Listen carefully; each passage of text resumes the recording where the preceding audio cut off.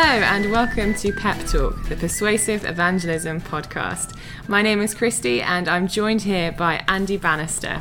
And we're actually talking to you live from Creation Fest in the middle of Cornwall. We're sat in this glorious shed, decorated, adorned by these lovely twinkle lights. And what shines more brightly is the person sat to my right, our special guest today, Nigel Watts, who is the UK Director of Precept Ministries. Nigel, welcome. Well, I tell you, it's great to be here at Creation Fest and with you guys. So thank you for having me on the programme. Oh, you're welcome. And I tell you what I'm looking forward to in this podcast, Christy, is Nigel is famous for sneaking up to people at conferences and getting them on his podcast. So I've been on your podcast. Christy is going to be on your podcast, and before he ran away from interviewing you, Christy, we grabbed him and sat him down in front of the microphone. So sort of revenge is sweet. We've turned the tables on you. I feel hijacked, but that's ambushed. Good military term, but I think that's fine. Good stuff. Speaking of being ambushed, you have an incredible backstory, Nigel. Could you share with us some of the highlights of your life so far? Sure. I grew up in a loving family.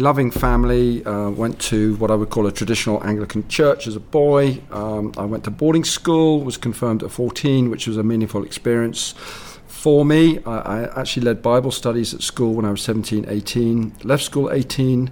Was not bright enough, academic enough to go to university because I was a sportsman. I loved sport, particularly tennis. And after a year of travelling around the world as a 19-year-old, and by God's grace, just looking back on some of the stories, how God protected me in that year off is amazing. But I decided to join the army. And so I went to the Royal Military Academy Sandhurst. And after commissioning and a short time with an infantry battalion, I went to a place called Middle Wallop, and I was taught to become a helicopter pilot. So I found myself aged 21 in the early 80s, having qualified, obviously fooled the system, and flew Gazelle helicopters and was posted out to Germany and was there for my first tour, 3.5 years, and had an amazing time in Germany. And I met who's now my wife over in Germany, so that was great. And we got married in 1988, actually, about 3 years after meeting, in a place called St Aldate's in Oxford. And we got married there, and by that stage we'd left our time in Germany and were back in the UK. I became an instructor, flying instructor at helicopters back at Middle Wallop. And I have to confess, I wasn't a Christian. I wasn't a born-again believer when we got married, but I was very shortly after I became a Christian.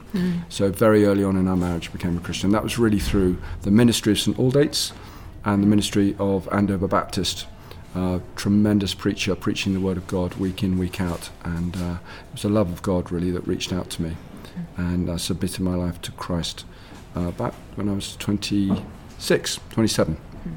And it's been a wonderful journey since. But I did spend 25 years in the military, flying helicopters, and went to many places around the world doing that. Some very hairy times. Spent 2 years supporting the Special Forces, flying my helicopters, and went to very far-flung places around the world, and in some very dangerous places as well. You know, there's a saying I kind of hear sometimes around kind of sort of faith in the military that, you know, there are no atheists in foxholes. Christians are fond of saying this, that, you know, under the pressure of combat and stuff, you know, it's hard to be an atheist. But sometimes I've heard that question turned around. So, you know, you become a Christian, you're there in the military, you're in some dangerous parts of the world. Were you ever tempted to look around at some of those parts of the world and go, the world is such a messy place, you know, where is God in all of this? How do those questions kind of sit together? I think so, certainly. I mean, looking back at the time that I was serving in Iraq, in Baghdad, living in the city of Baghdad, which was relatively secure. It was called the Green Zone at the time. But I had to travel from the city of Baghdad to the airport, which was about 10 miles away.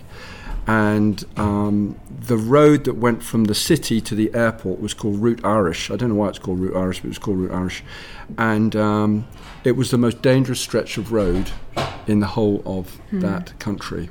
And suicide bombers would wait on access roads to the motorway, waiting to drive into military convoys, military-looking vehicles, blow themselves up and blow you up as well.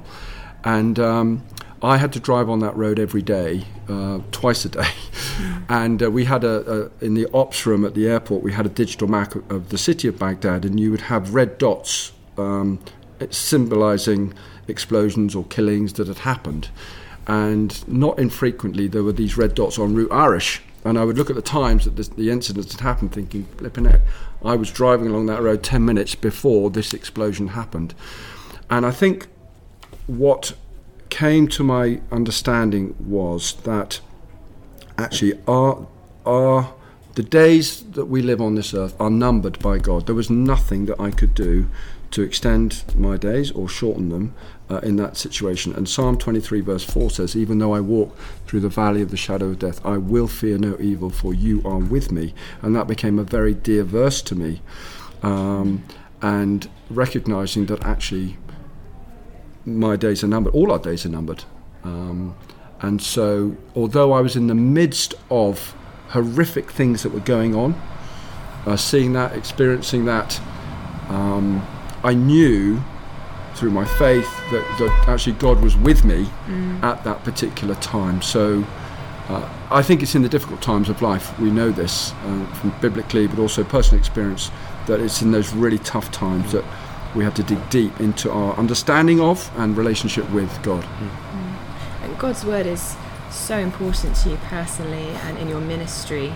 You were telling me earlier on that you were leading Bible studies in Baghdad. What did that look like? Well, yes, I was, and there was a particular day. One day, I was with a U.S. chaplain actually, and we were in the cookhouse eating a meal, and there was this huge explosion which went off very close by, and the ground shook, and it was a rocket attack on the airfield. And it landed about 200 meters away. It destroyed a number of helicopters, and they worked out that these rockets had come in from about 16 kilometers away. Through that, I actually set up a Bible study with some guys, using actually some of the Precept Bible study material. And although the numbers weren't great, it was like an oasis. To be able to meet together with other Christians to pray, and I've never forgotten it. Actually, it was it was in the midst of our enemies, literally, but there we were studying the Word of God and remembering that God was with us. And so yes, the Bible is very important to me, and I've always taken it with me wherever I went in the military, and sought to, in gentle ways, really encourage others in their faith too. Now, obviously, doing Bible studies in the middle of a war zone with bombs going off is kind of one thing. I mean, I did sort of youth work on a fairly dodgy, part of London years ago, but it was not nearly as dramatic as that, Nigel. But thank you, Christy, for going that piece of bad humour. I suppose my question for you, now you're back in the UK and doing the work you're doing with Precept, Christian ministry, and so forth. Are there lessons you learnt in the war zones? Are there kind of lessons you learnt there about sharing your faith in that kind of pressure cooker environment that actually have translated back into sort of, for want of a better word, normal life here in the UK? I think absolutely. There's an urgency actually. Jesus said in Matthew 28, "Go make disciples." So in a war zone, I didn't know how many days I was going to be living, and so actually. There was an urgency to communicate faith to others. And I think back here, that urgency has translated in a slightly different context. And I think one of the things that I would say to those listening is we need to be open to the Holy Spirit's leading to share our journey, our testimony with others. And God, if we really think about it, God He does give us opportunities to do that. The question is, are we looking out for those opportunities? I have a wonderful American friend of mine who refers to the Holy Spirit as Bob. I don't know why he calls the Holy Spirit Bob, but he does. And he gets up every morning and says, "Right, Bob, who have you got for me today to share my faith with, to bless in some way?" And I think that attitude of getting up saying, "Okay, Lord, as believers, followers of Christ, this is an exciting journey." And so I've sought to be open to God's leading, to share my faith with people. And when I say share faith, I think referring to the person of Jesus is so important. We can refer to God, but when you talk about Jesus, then you can ask people, what's your understanding of Jesus? We're at Creation Fest right now, aren't we? I remember 2 years ago, I actually left Creation Fest for a short time to go and play tennis for the Inter-Services Championships at Wimbledon. And you serve in many ways, Nigel. And I had to get a taxi. I had to get a taxi from here, from Creation Fest, to the local.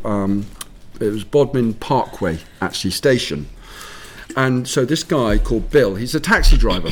Bill picks me up at the gate.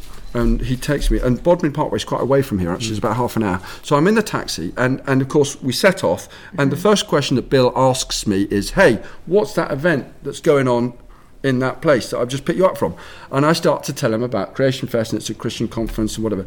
And this is what he says: you're not one of those religious types, are you? And for 10 minutes in the taxi, he is going off on one about religion and faith and how that is the root of all the problems in the world. And while he's talking, I'm praying. I'm saying, Lord, please, I'm being attacked here by Bill, the taxi driver. How do I respond to this? And he was talking about religion and religious people and all this. And I believe the Lord just gave me a question to ask him. And I said, Bill, have you heard of a guy called Jesus? Question. And of course he looks at me a little bit sort of quizzically as he's driving me in the taxi. He said, yes. I said, well, Bill, you know what you're talking about, religion or religious people and all that stuff, Jesus would agree with you. And in fact, Jesus reserved his harshest comments for the religious leaders of the day, so he'd be right on your case. And he sort of looked at me a bit shocked, and then I was able to tell him a little bit about Jesus. When he collected me 36 hours later from Bodmin Parkway to bring me back to Creation Fest after my tennis event, I had been home and I'd got a tract. Beautiful, beautiful tract that I use a lot. And it's a story of a guy in the First World War who's his best buddy standing next to him in the trenches, and he's shot and he's about to die. And he turns to his buddy and said, I'm about to die, how do I get to heaven? And his best buddy, this guy's writing the tract, looking back on this story, doesn't know. And he asked down the trenches, hey, Bert's about to die. He's asked, how do you get to heaven? Can we help him? And none of them could help him. And he writes in this tract, there we were, brought up in Christian England, so-called, and the guy's dying. You can't give him, you've got to tell him what the truth is. And eventually it gets to a machine gun at the end of the line. He says, this is the way. And he points to the verse, John 3:16. And he comes back down the trenches and he's able to read John 3:16 as this guy's dying. And at that moment, he's saved, literally. And so using a tract was very helpful. And so I brought one of these tracts. I didn't talk about Jesus at all in the taxi on the way back, because I thought Bill's thinking, oh, this guy's going to bash me over the head with a Bible. I didn't mention it. We talked about all sorts of other things. And then just as he dropped me off at the gate here at Creation Fest, I handed him the tract. I said, Bill, here's something that I would love you to read. One day, I would love to see you in heaven. And this is a story that's going to help you on your way. Thanks for the taxi ride. Have a great day. And actually, the rest of it is up to the Lord, really. I think there's a couple of aspects of that story I like tremendously, Nigel. I love the idea of I think tracts have become a little bit underrated in today's age. I grew up in a world where they were more common. I think they are a bit less now. And the idea of having some resources that you can draw upon in your back pocket. I also love that story of the journey back, of having the wisdom to go, you had a quite intense conversation on the way out. On the way back, just give it a bit of breathing space. Yeah. Because I think there are two mistakes, aren't there, that Christians make. Sometimes we don't press in. A lot of times we press in too much.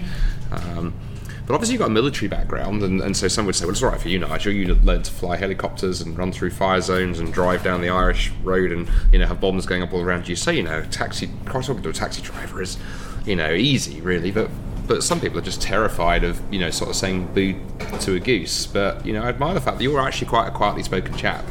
but you just seem to have this sort of quiet confidence and willingness to step into these conversations. Did that just come naturally, or is that something any Christian can learn to do, just to look for those opportunities? I honestly think any Christian can learn to do it. And often we know the hardest thing is to do it the first time. I can never share my faith with anybody. Well, I think it raises a really important point here, and that's to recognize actually what Jesus has done in your life. And if you can identify those things that Christ has done in your life. I mean, the first thing that happened to me when I became a Christian is I stopped swearing. I mean, I'm in a military background, there's swearing, there's pornography, there's all sorts of stuff, and I just stopped swearing overnight. And there's practical things that we can identify that Christ has actually done for us. It may be, my relationship with my wife or my son or my parents has been restored. I'm actually less angry than I used to be. I'm more generous. They talk about two conversions: the conversion of the heart, the conversion of the wallet. Well, actually, I'm prepared to give my money away now and actually set up a standing order to the church to do this. There are simple things that we can identify that Christ has made a difference in our life about, and those are the things that I think we can share. And I don't think, I have a lovely Christian friend of mine in Precept called Bob Vereen. He said, if it was up to me to convert some people, there are some people out there that I wouldn't want to convert because they're horrible people, but actually it's not my job to convert them. That's up to Christ. What we're to do is we're not all called to be evangelists. Obviously there's a gift of evangelism, but we are all called to be a witness. We're called to be a witness to Christ. And I think we can all be witnesses to what Christ has done in our lives. So it's identifying those things and being open, as I said, to the Spirit of God to share those things and not being afraid. I think fear can stop us sharing our faith, but there's a hurting world out there, and we have such good news to share, and those simple things. I remember plumbers. We've had plumbers, electricians come to our home, and I've ended up talking to them about Christ. You think, well, how did that happen? Well, it's something that he said, or it maybe he's got a biblical name. I think this plumber, his name was Daniel, and I just said, that's a good biblical name. Yeah. Do you know about Daniel in the Bible? And and that would lead on to a conversation about biblical things, and it's those one-on-one conversations. I think we have in our mind, to be an evangelist, you've got to stand on a stage in front of 2,000 people. We once had a dear lady. We were doing a training actually on evangelism and being a witness. And at the end of the day, the lady was very frustrated and she said, well, I don't know what my spiritual gift is. And so we said, well, what do you do? She said, well, I'm a taxi driver. And so I take people from one place to another. And this is what she said. And I can't stop telling people in my taxi about Jesus. But I don't know what my spiritual gift is. And so we said to the other people in the workshop, well, what's her gift? She said, you're an evangelist. Am I? Yes, you're an evangelist. She didn't even know she was an evangelist. So there may be some folks out there that are already sharing their faith that don't recognise actually they've got a gift of evangelism. But I would say just don't be fearful and be open to the Spirit of God and to seek to be obedient to that prompting. We all recognise situations where we've been prompted and we've stood back because of fear or what are they going to say. But I'd just say go for it. You've got nothing to lose. Sometimes it turns out not brilliantly, but you know what? God can use that as a seed in that person's life. One of a numbers of points in that person's life to bring them to faith. And actually, when you look back on life, what's the most important thing that we're going to be doing? It's actually bringing people to faith, because we're talking about eternal destinies here. Right. And one of the things that you mentioned earlier on is how the Spirit applies God's word to us. So just in this kind of last couple of minutes or so, I'd really love to hear, do you have any practical tools as to how we can not only have these conversations, but also just open up God's word with those who don't yet know him? Yeah, well, the ministry that we're involved with teaches people how to study the Word of God. We use a simple method called the inductive study method, where we observe the text carefully, we want to interpret it in its context and then seek to live it out. If people want to know more about that, they can contact Precept Ministries. We'd love to help them with that. And through that, I think scripture memorization is a really good one, because if we're able to memorize scripture, then the Holy Spirit can bring those scriptures to mind at appropriate times. And you know what? Scripture is powerful. It's far more powerful than our own words. And if we can speak Scripture, then God can take that and use that in a situation in a person's life that is supernatural and wonderful. That's great advice, Nigel. It's been an absolute privilege having you on the show. Thank you for the work that you and the folks through Precept do. And that's all from us. So join us next time for another guest and probably another location. And we'll see you on a future episode of Pep Talk. Thanks for listening.